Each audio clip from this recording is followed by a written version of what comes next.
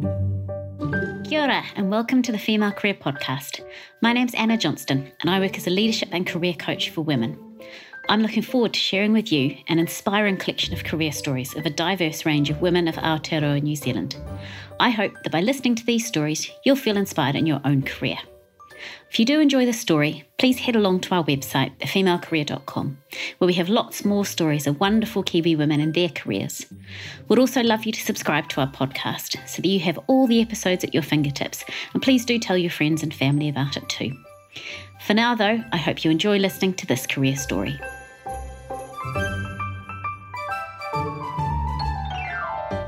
I'm really looking forward to speaking today with Dr Ayesha Verrall and hearing more about her career journey.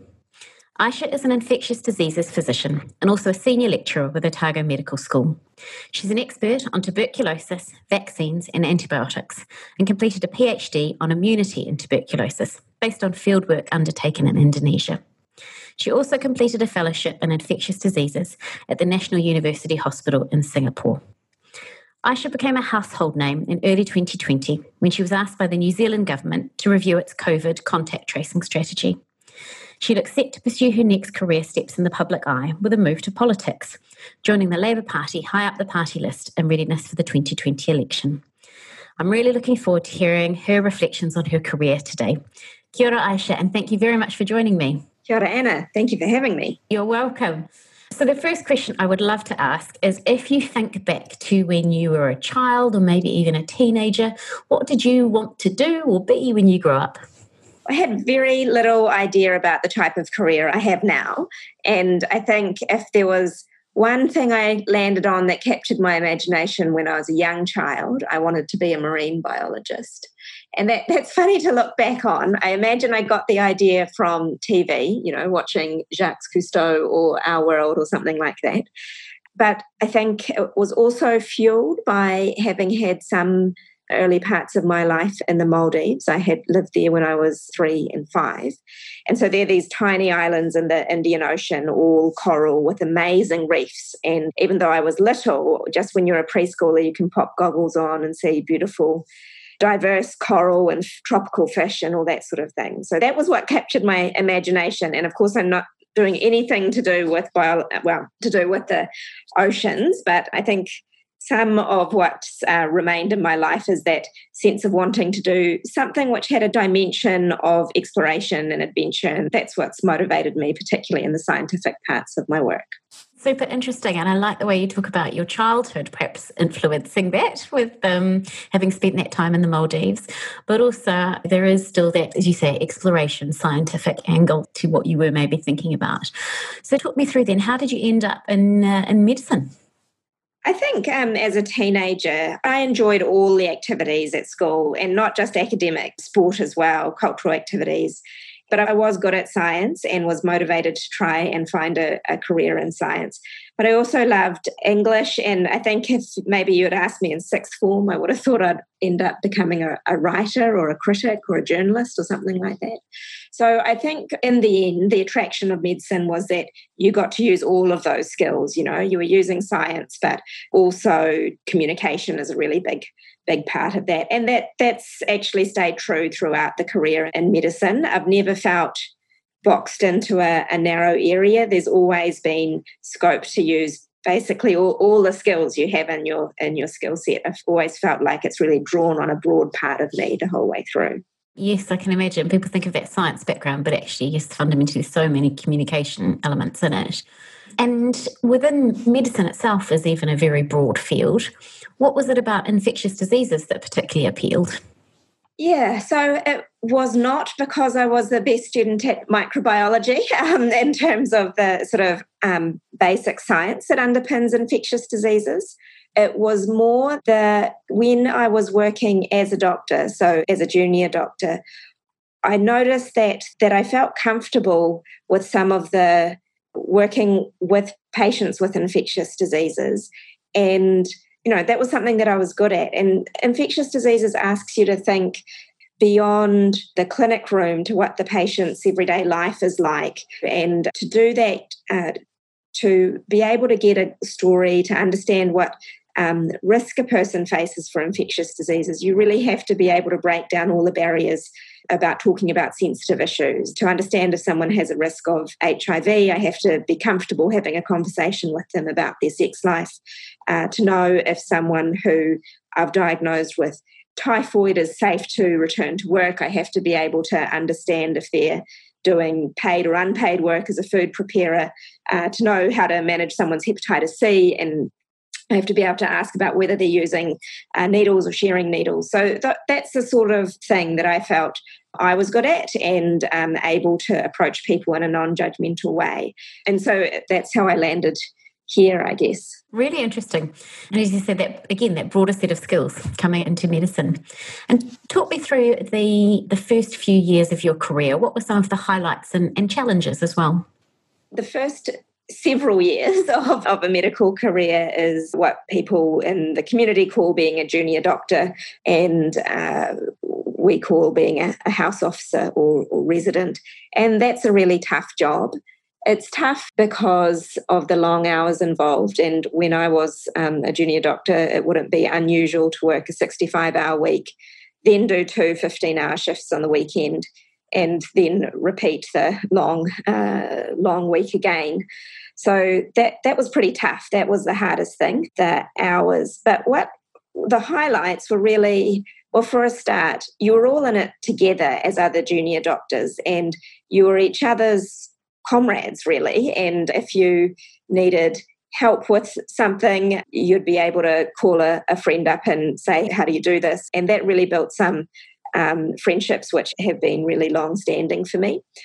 And then the other satisfying part is that as time goes on, you get increasing independence, being able to initiate things yourself for helping your patients. And that's where you start to feel, really like you're making a difference.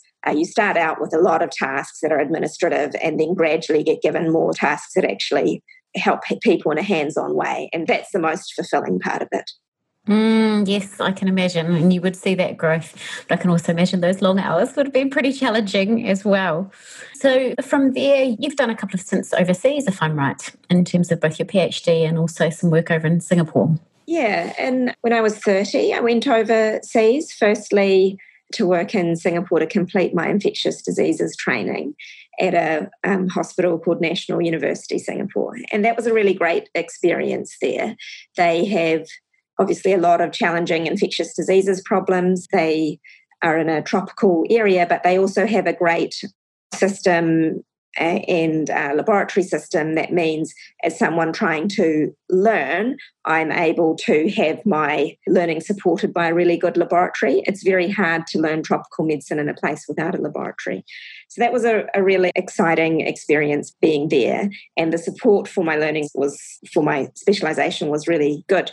As it happens, the professor there is a man called Dale Fisher, who recruited me, and he also made sure I got really great opportunities to train. And one of them was while I was in Singapore. He sent me on a week-long simulated outbreak response course in Cambodia, where the organisers ran a pretend outbreak, and you had to, with your team, go and try and identify the cause and initiate the response to the outbreak. So that was really amazing, and I didn't actually know that it would ever prove to be useful in my career, but it was a great opportunity. And then after Singapore, my partner and I briefly came back to New Zealand, and we had our baby, who is now 7 years old. And then we went to do my PhD in Indonesia. That was when our daughter was just 2 months old that we arrived in Indonesia. So that was a really interesting experience too. And I was there doing my field work for almost 2 years. And it has all the good things about being a PhD, like your deadline is 3 years away. So that's nice for when you have a young family. You're not running around with immediate deadlines like you are when you're a doctor. But it was also a bit of a leap into the unknown. Me and my partner were both women, taking our family to Indonesia, not really knowing how we'll be received. But in the end, everything was actually really lovely, and probably helped by the fact we had a baby and everyone was so friendly to us and our child. I think a lot of people find that if they move to a new country, having a small child can be a helpful way to break the ice. Yeah. But I mean, fascinating as well to hear about the outbreak response simulation. And you never know what parts of your career may be useful in the future. Really, really useful. So really interesting to see how that's come back in recent times. Yeah, and it was also the case in Indonesia too, because in Indonesia I was running a study on tuberculosis, and the method that we used was to study people who were contacts of TB cases. And the focus of my PhD was of those contacts who were immune to TB.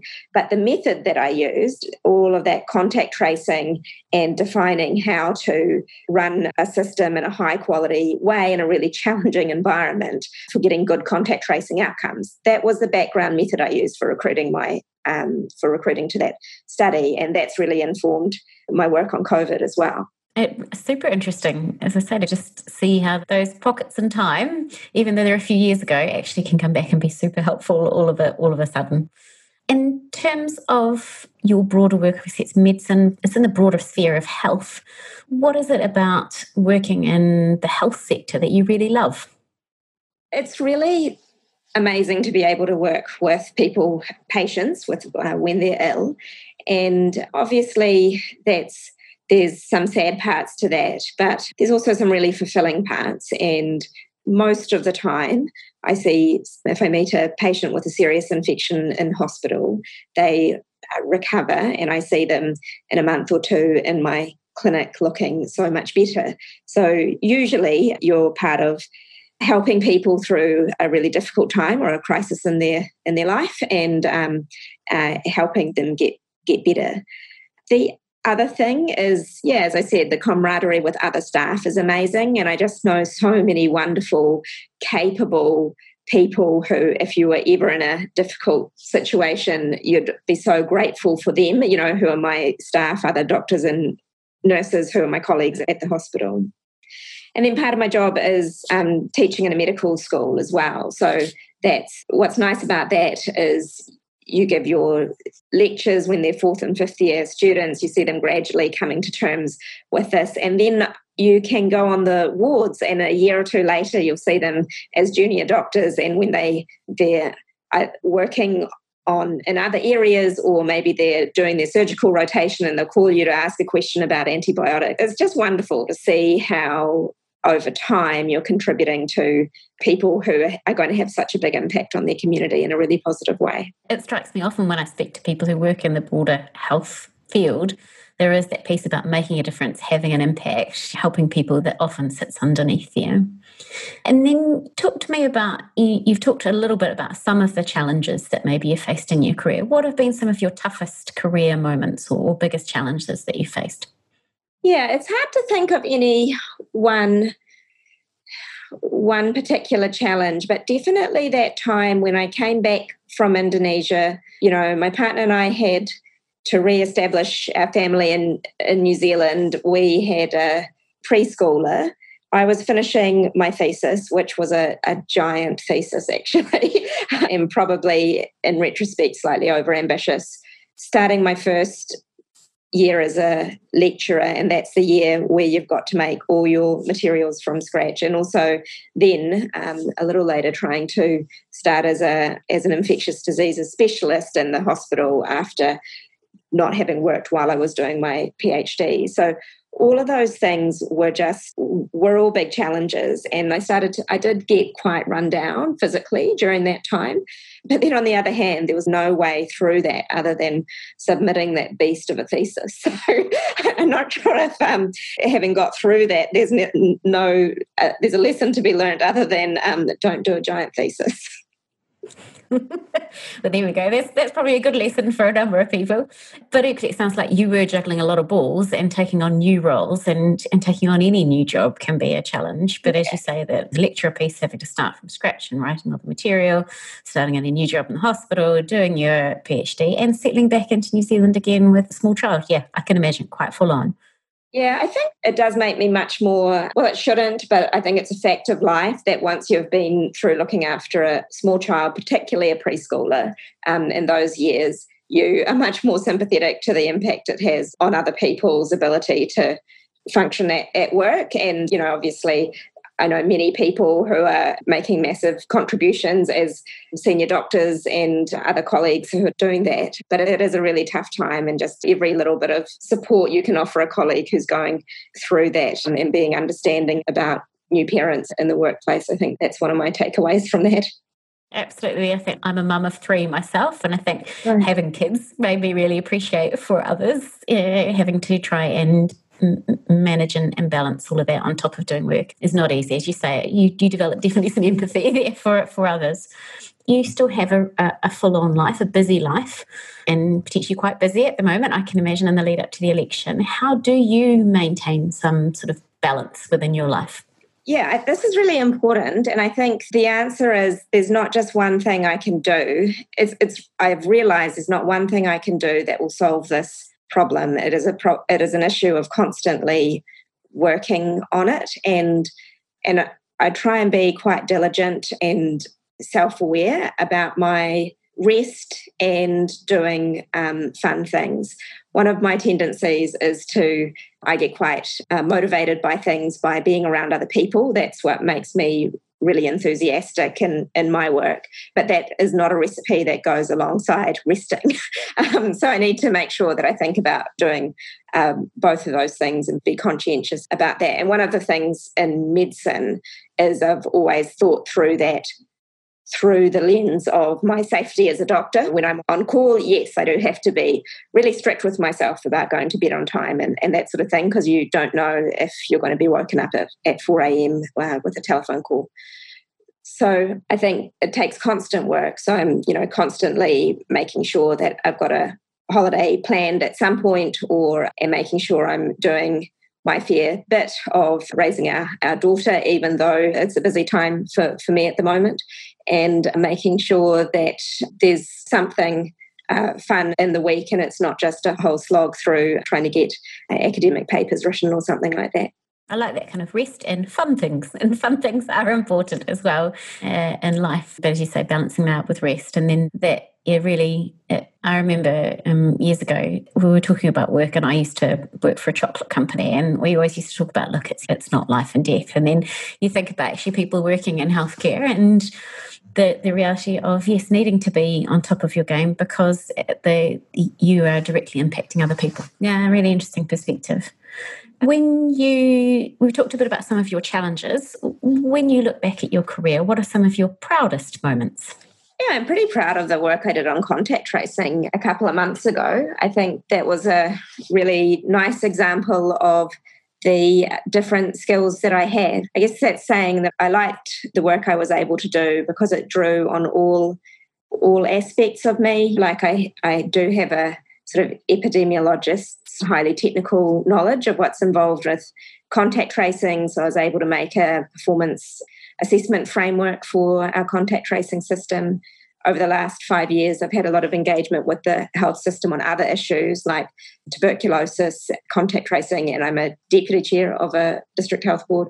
So I was able to try and put some of my advice in the context of the health system and understand it, how it would play out, and also just knowledge and relationships that helped me come up with good advice, and the task of communicating that to the country through the media afterwards. Yeah, I think the reports was taken up by the Ministry of Health, but also used as an example of a good approach internationally, and WHO has asked me to present on it to other countries. Yeah, I think that would probably be one of the things that I point to that I've been able to do with my expertise, but also other skills. And rightly so, and that you should be proud of it. And thank you for stepping into that. It made a massive difference to millions of people in New Zealand. So thank you. That's all right. And I should be careful to say that doesn't mean where we've landed is perfect, and we should keep our eyes open to what's happening internationally. And in case it needs to be improved, we should always be doing that.